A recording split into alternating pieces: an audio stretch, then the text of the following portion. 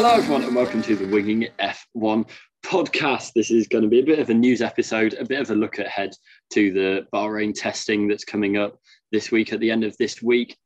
And yeah, just a little catch up before the season gets underway and we get to see the cars at the track where they will begin the season on the 20th of March, my birthday. But before all of that, we need to introduce the people who I am joined with, Nigel Chu and Freddie Coates. Nigel and Freddie, how are you? Not too bad, Adam. Not too bad at all. Don't know what else to say.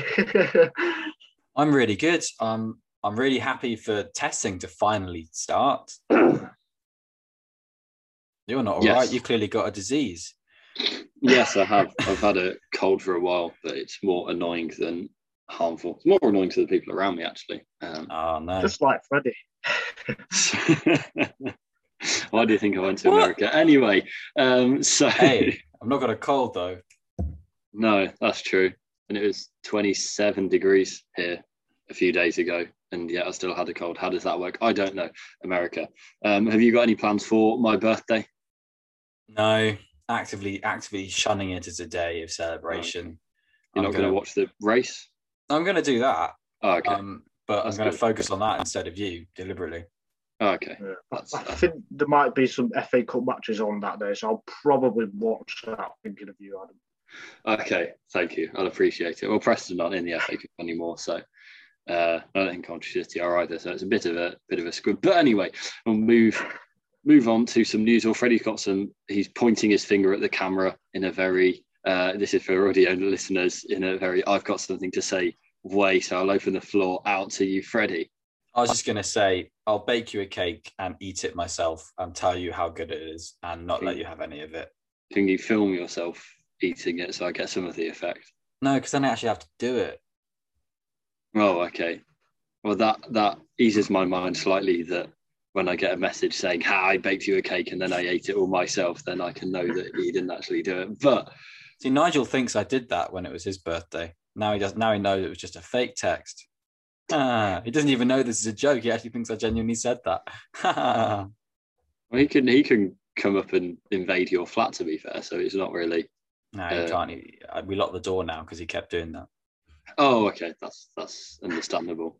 But yeah, we'll move on to some F1 after that jolliness. Haas, what is going on at Haas? Well, they've got rid of Nikita Mazepin and cut the tied in sponsorship with Uralkali, and now they're in a bit of a pickle. They've got one driver going into the season so far. They've got a plane that may not arrive to the test on time with their car and with their parts to be able to start the test. Currently, it's looking like Pietro Fittipaldi will be in the test if they do get to run that, and possibly in the first couple of races of the season. He is the Haas kind of official third driver. But yeah, Freddie, what do you kind of make of the situation and where do you see them going in the immediate future? In the immediate future, I expect it just to be a case of it seemingly to being weather every storm.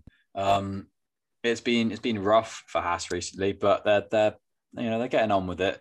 Fittipaldi is pretty much confirmed to do the test.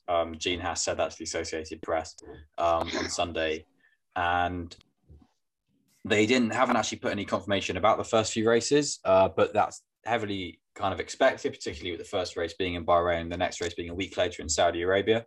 What they can do after that with potential options, basically mainly being Antonio Giovinazzi and Nico Hülkenberg, really depends on what they can get organised. Giovinazzi obviously is contracted to a Formula E campaign, but it's probably possible to do a bit of that around a Haas seat as well, around an F1 seat. What with there being a sort of half season for Formula E, with it ending in mid-season for other motorsport seasons, and Giovinazzi can then finish out the season for Haas. But that's all contractual talks that's going to be seemingly going on over the next couple of weeks for Haas, rather than as many expected in the next couple of days. It just seems to be a case with that team of fighting fires when they arise rather than getting any steady momentum. But it's the best time to have all your problems at the start of the season, really, and then to get rid of them before the first race, you could say. So hopefully from Bahrain testing, it's all up from there for them. Yeah, I mean, I think it's just difficult. It's not been a great couple of years for Haas. In the first test, they completed the least amount of laps as well. And then, obviously, the Russia-Ukraine situations has meant that Mazepin is no longer in F1, which personally I think is a good thing. But for the team, it's not what they would have been thinking about. Or they wouldn't have even considered it, 30 days ago. So it's not ideal. Not having a driver, especially if you're going to have a driver who hasn't done any testing and then you've thrown him in the first race, that's not what you want at all. So it's a difficult situation. And I guess, like Freddie said, the only way is up for them. And Freddie, what do you think about the decision to remove Nikita Mazepin? And yeah, what are your thoughts on that? Because he's a driver that we have criticised, I think, fairly on the podcast previously, and has a lot of off-the-track issues. So yeah, you want to speak a bit about that? Yeah, well, the official reason, not official line necessarily, because there's not been so much put out there by Haas, but the official reason really, legally, is that the money's not there, so the drive isn't there for Nikita Mazepin. And really, that is the case because from the FIA perspective, he is allowed to race. But then from a sponsorship perspective, he's not able to be sponsored to race. And that's why he isn't in the seat. I feel like his reaction to it on Twitter, where he basically said he would follow all the FIA guidelines and that has apparently been ignored, is a little bit contrite, a little bit odd. You feel like he could have been a bit more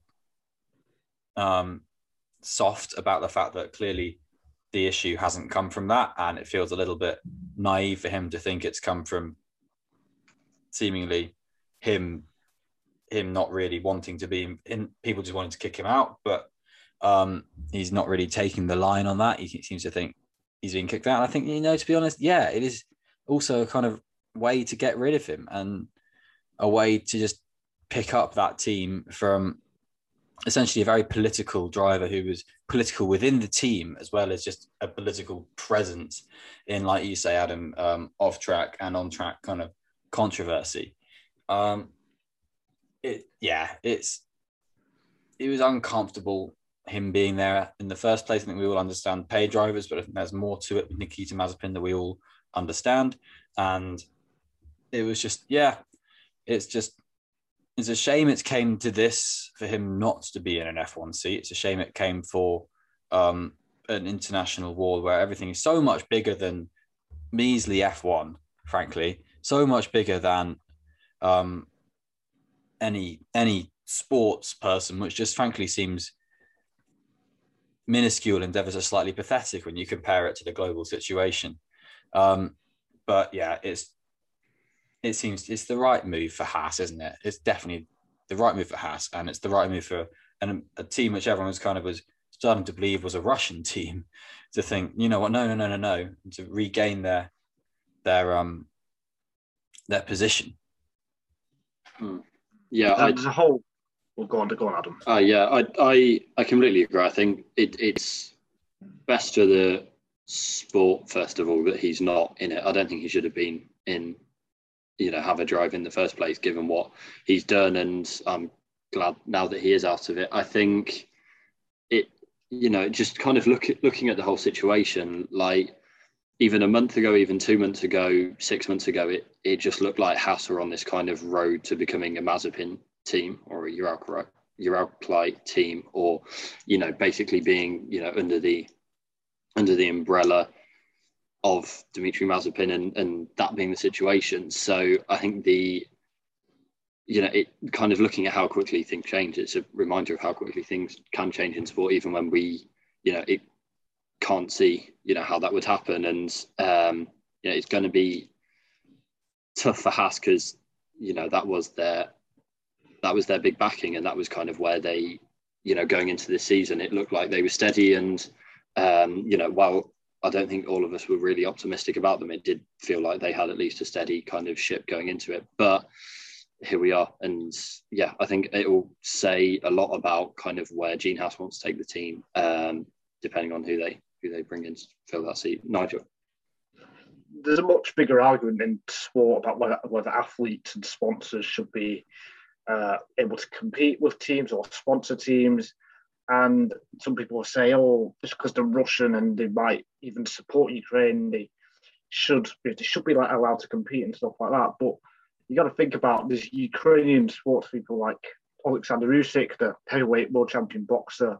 He stopped his sport to go out and fight. So if Ukrainians are having to stop and they can't compete, for me, it's only fair that Russians can't compete, no matter what the opinion is and whether they support Putin or not. Because there was a Ukrainian biathlete who was 19 years old.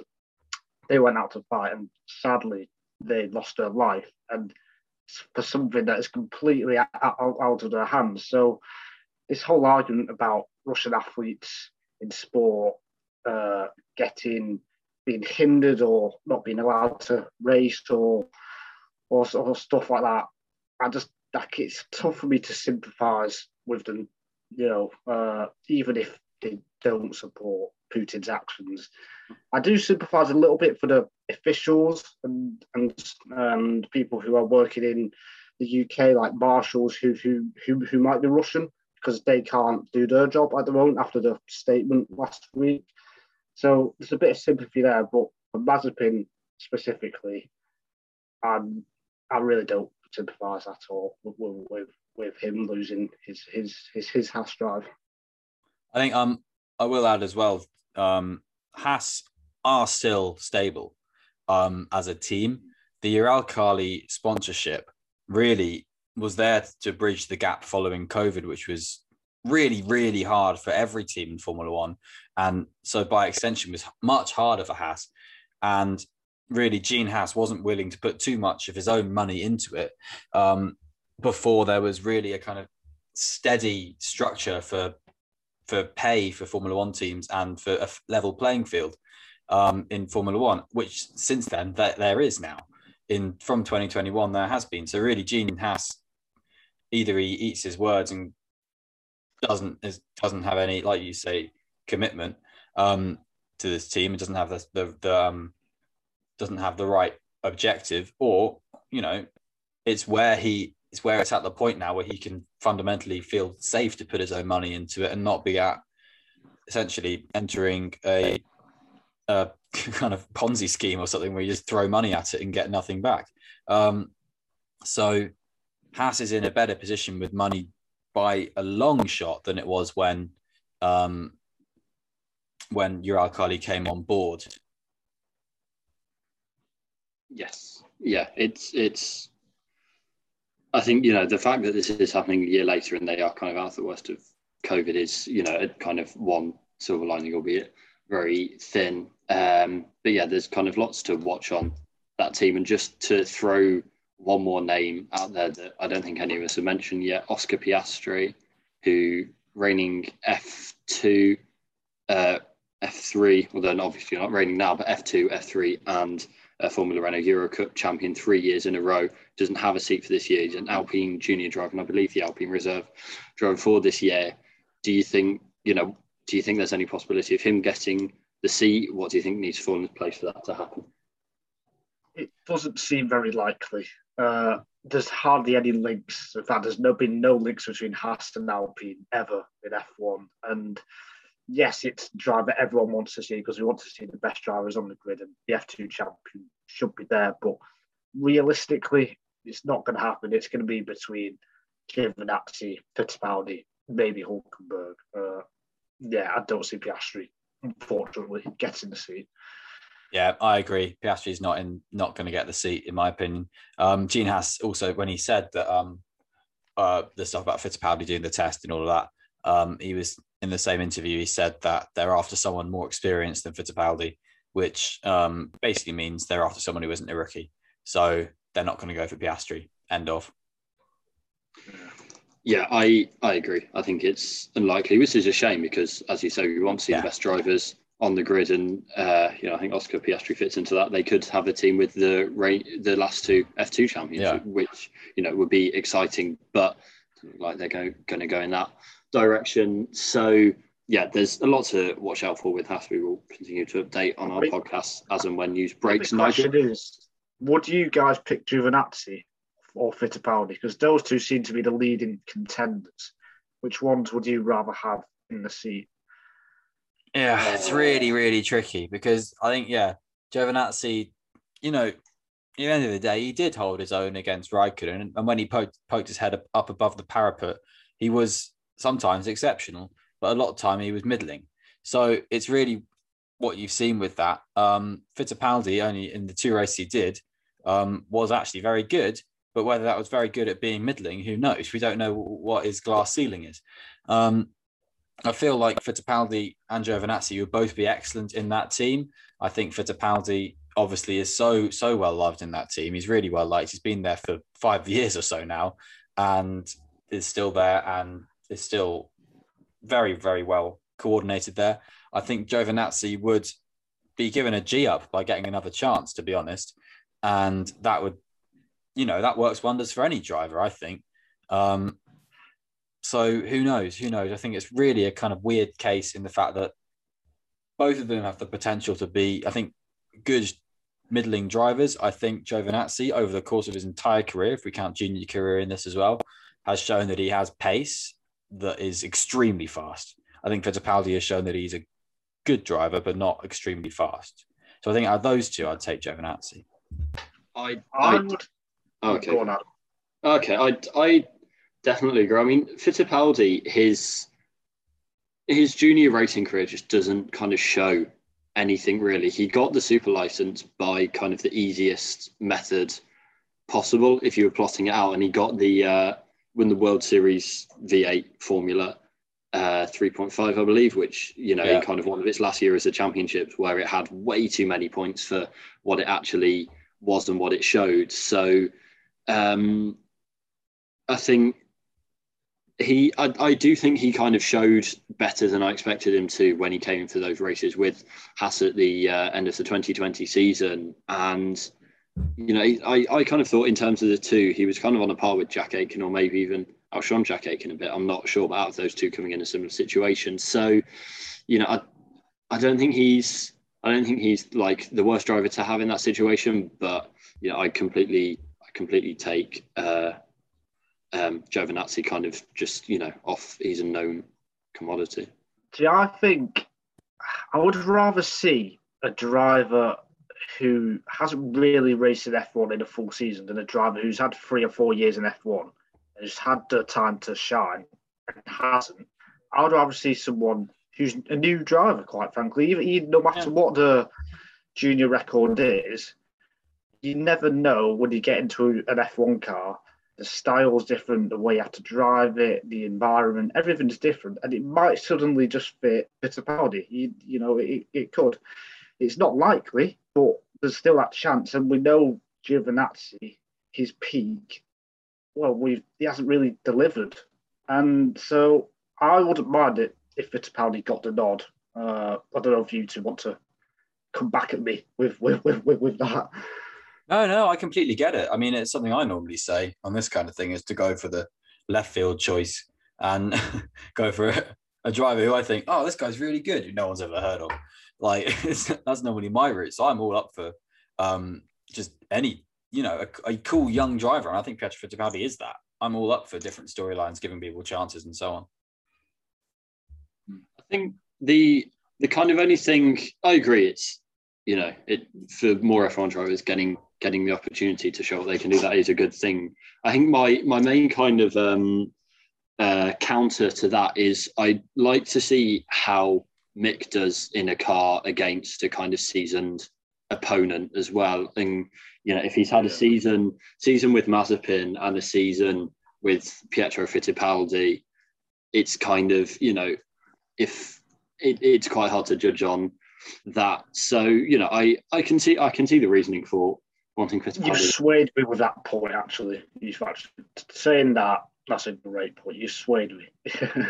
Well, that's what you're awful at debate, Nigel.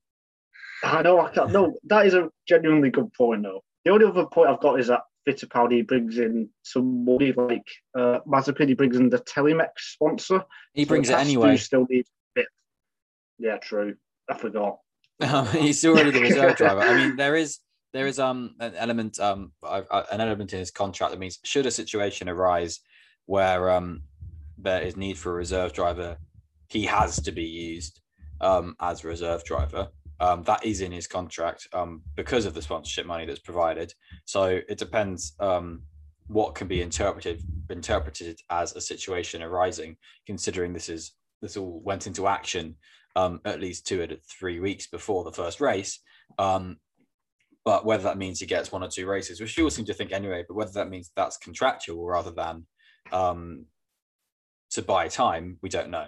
But yeah, at the end of the day, I think it would be cool to see Pietro given another shot being in Formula One, just because, yeah, you know, he didn't disgrace himself last time. It's not like he came in and was dire as a reserve driver. Yeah.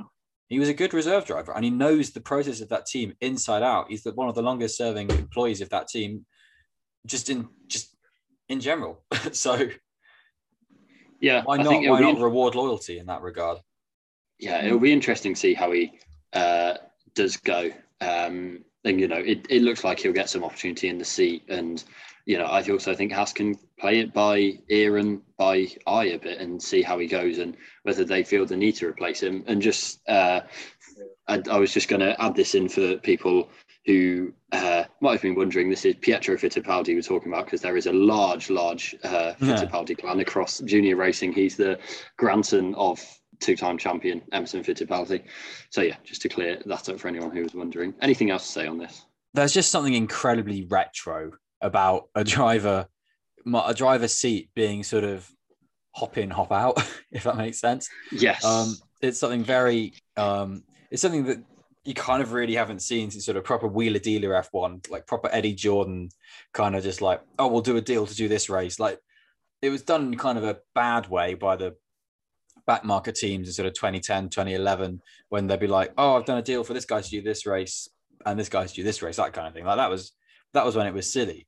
But when it's kind of like, I don't know, just getting drivers in because they're good and like saying, oh, we've got to get a driver and just get a good driver. Let's have a look for a good driver, that kind of thing. I don't know. It takes me back to the 90s, which I don't remember, but takes me back to... Which me and Nigel never experienced. And just finally, Schumacher and Fittipaldi would be the best surname F1 team ever. I think Not since Villeneuve and Hill, arguably, I think. I was thinking of those, but you know, 9 championships between them, I think kind of cast a bit of a shadow on Villeneuve Hill, or you know, puts them in the shade a tad. But yeah, we'll move on to that, but stay on Russia, because the Russian Grand Prix has been terminated and its contract has been terminated.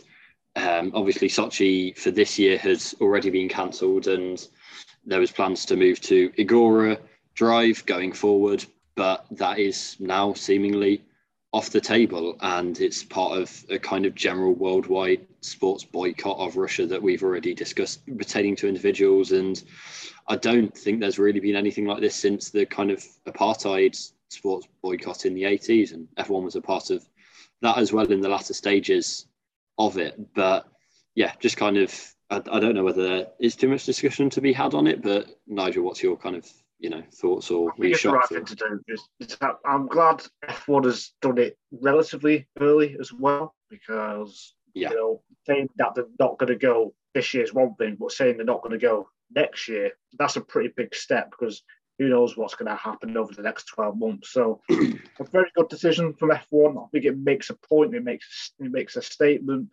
and if F1 doesn't go back to Russia for another 10, 20, 30 years, that's fine by me, quite frankly. Yep, it's for the foreseeable future, which is a long way away, and that's fine by me.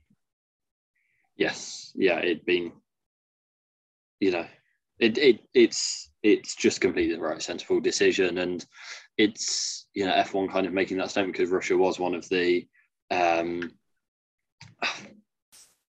Grand Prix from countries that are trying to use sport to legitimize dodgy actions, and the fact that they're kind of bringing that away can only be a good thing. And there'll always be people who point to other races or say, if you're not outraged at all of these, then you shouldn't be outraged at one. But yeah, I think it's completely the right decision. Not started a war, have they?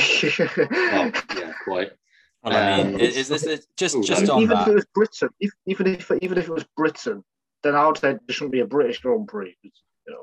But anyway, let's move on. Yeah, and on that, it's just kind of like, if you start criticizing for one good thing not being a completely different, not being a reaction to a different bad thing, then what are you saying? Just kind of like, oh, just do nothing? I mean, come on, no, don't give that time of day, to be honest. Let's just not talk about that.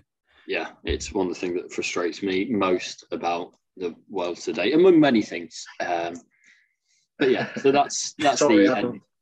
That's okay. It's the internet. But yeah, that's the end of all of the Russia talk. But just to work, sport. And now for Adam's 5G conspiracy corner.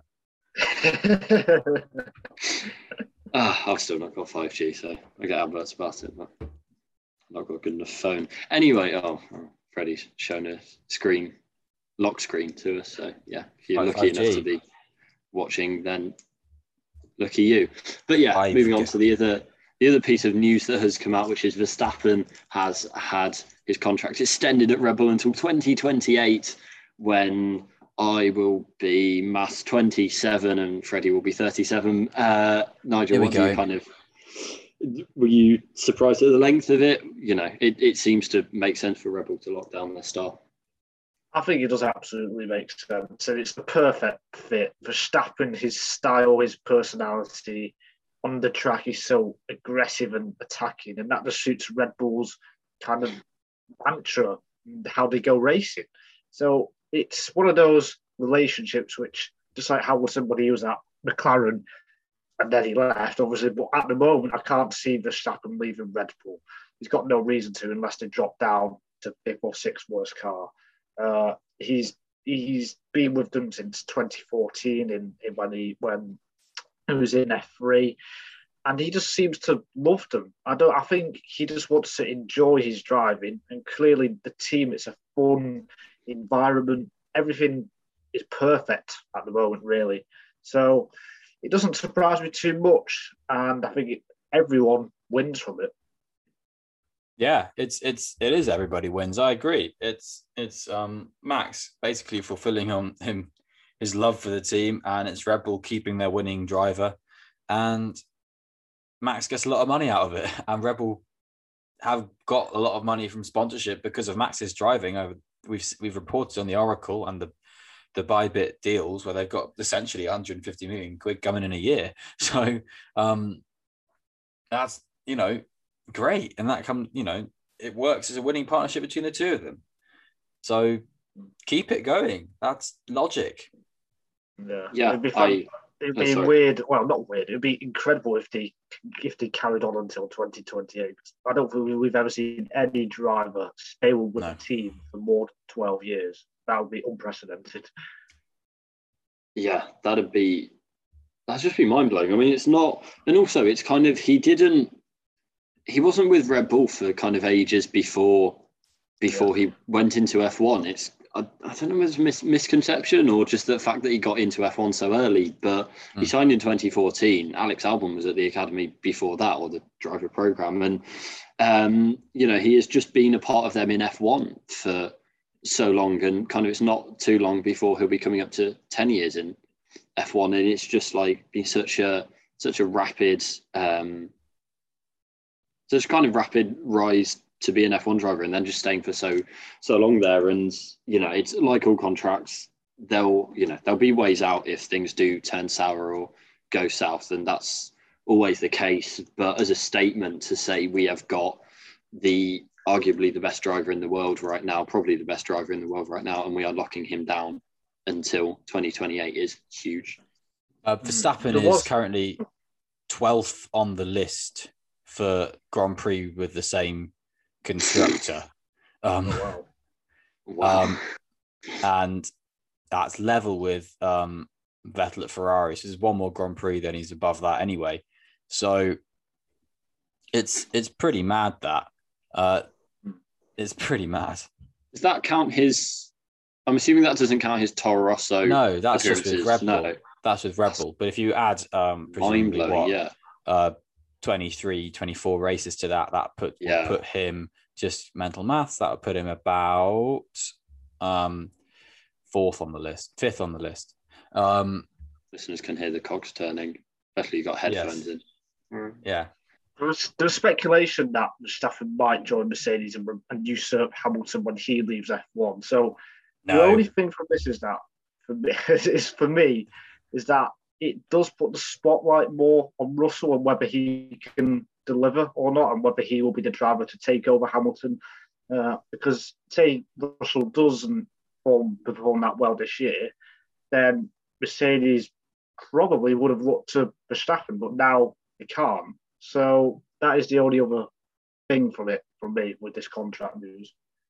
Yeah, I imagine if Mercedes and Verstappen really, really want to get a deal, then there's always a way. But yeah, it really kind of locks off that kind of mostly. But it's kind of been the way, and obviously Leclerc signed his monster contract, and it's they're all the teams, and Norris as well. Although his wasn't as long, there are teams positioning to get their stars locked down. It is kind of approaching a battle royale phase, and to be honest, I can't really see a reason why Verstappen would leave. Even the way Red Bull have fought back over most of his time there, to be honest, fought back from being just not in the running for a lot of the V6 era so far, and then just really ground their way back up the ranking and close the gap to Mercedes. I think that gives me huge confidence that even if they're not there this season, then there's plenty of reasons to stick by them for the long haul. And that is all of Verstappen. That's all of the news, really. But something that Verstappen will be involved in his first official track outing since signing the contract is the Bahrain test, the first pre-season test of the year, if you believe F1 marketing, or if you're normal, then it's the second test of the year, and it's obviously at the same track the season opener will be at. There's a few, we expect teams to be bringing significantly upgraded cars from what they had at Barcelona. So, Freddie, what are you kind of looking out for over this week? Anything in particular, or just seeing where things sit? Oh, well, we've got a whole load of upgrades coming, don't we? We've got B-Spec cars for Merc, B-Spec car for Red Bull. And I think B-Spec for Alpine, I'm not sure on that. Alpine are just weird. But really what we're just looking out for is more of the same from the Barcelona test, really. This is where really teams should be now refining. They should be figuring out what they're doing, and essentially, hopefully, we'll get some performance runs because we will be having some representative running, because the last hour of the Bahrain test is under lights. So we should be getting some performance running in the afternoon session. I would imagine it would be foolish not to.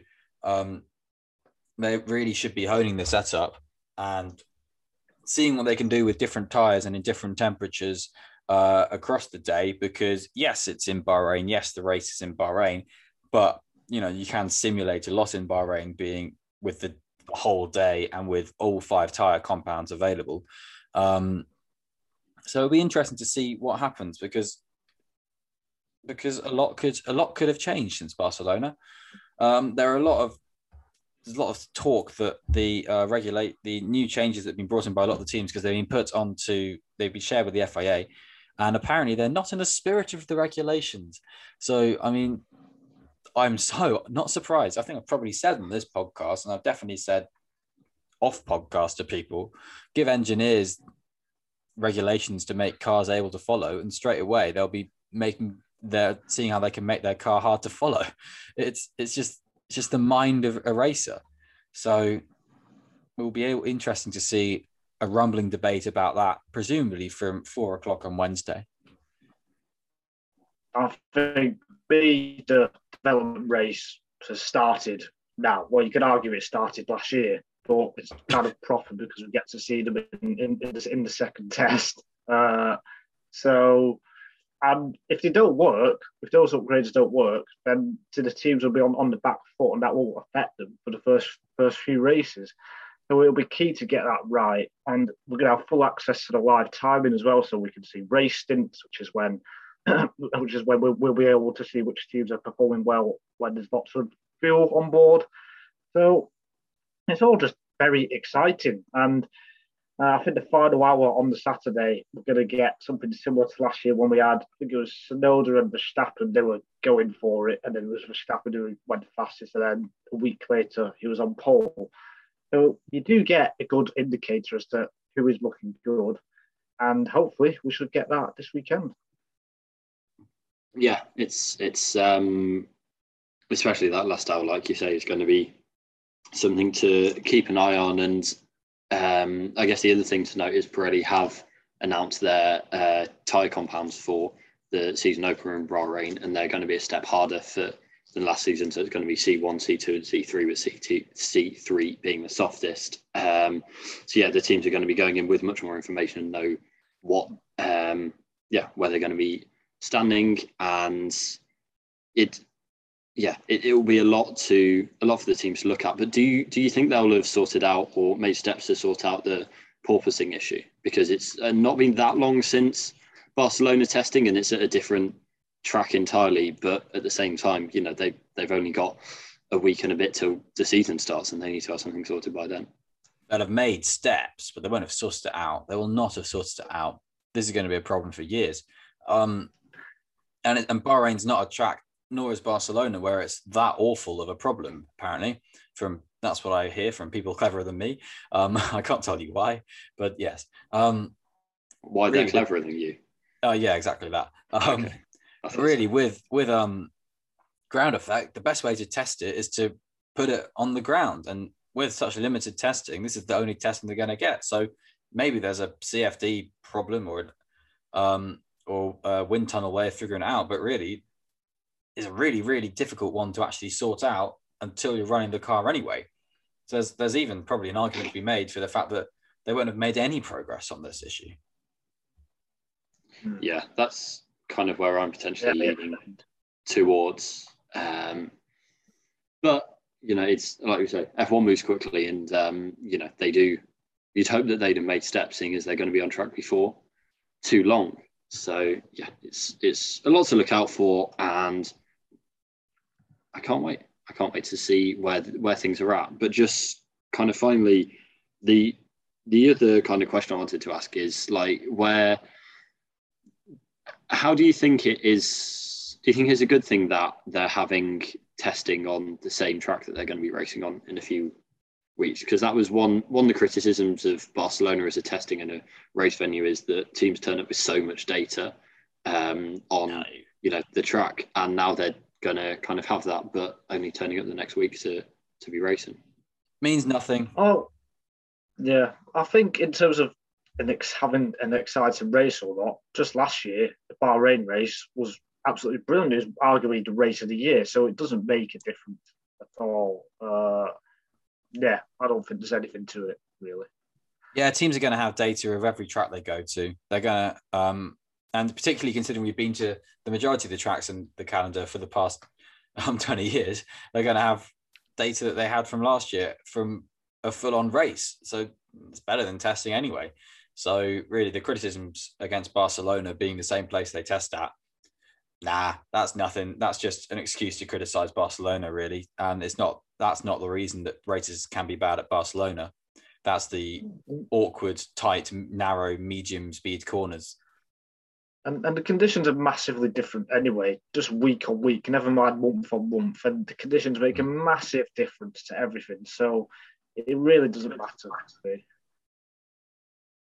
Well, there we go. That's all of our testing talk rounded up. And yeah, we'll be looking at what happens with interest over the next few days into the end of the week. But something else we're going to be watching with interest maybe over the next few days is Drive to Survive, which comes out in, I don't know, people might not have Netflix. I didn't have Netflix before last year. I'm not watching it. Right, exactly. There you go. You laugh. It's coming out on Friday.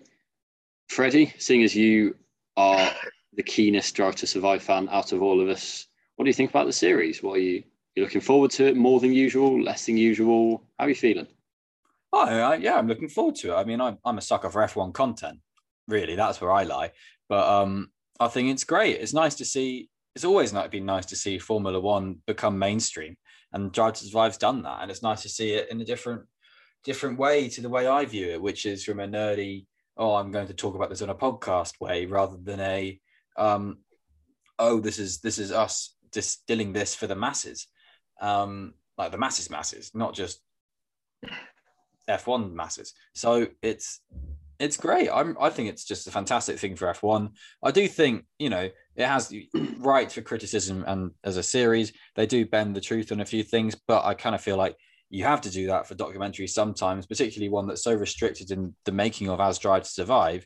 They do kind of have to take what they're given a bit, and what they're given isn't necessarily what they want to get 10 episodes, in my opinion. So I'm going to defend them on that. But I do think they should. I think some of the things, I mean, in particular, the Sainz Norris rivalry. Yeah, it's stupid. It's stupid. But what else are they going to say? Well, don't put in a radio. Don't put in a radio message that makes it look like they're having a crash or having a fight when they're not. I think that, I don't think that's really to do with what the content they've got. I think that's just not, what the sport needs. That's not kind of indicative of my wider view, but I just think, some things I think, it aren't necessary or aren't kind of forced on them by a lack of content. I agree that that stuff is bad and shouldn't be there. I think my caveat for it is that I think I wouldn't know what they would put in its place based on what they're able to film, particularly during 2020 and 2021. Those, I think from this year onwards, I think there does need to be a rejig on how they do it to keep the show fresh. And I think they need to focus on storylines in front of them rather than trying to do a glorified season review, because that is already done by everyone in November, December. Exactly. So that's not what Drive to Survive is. Drive to Survive is a fly on the wall. And I think that COVID has hampered that. And I think that's going to be pretty obvious in this series as well, as it was in the 2020 series. It hasn't gone back to where it was in Series 1 and Series 2, in my opinion. And from what I've heard from people who've seen Season 4, they agree.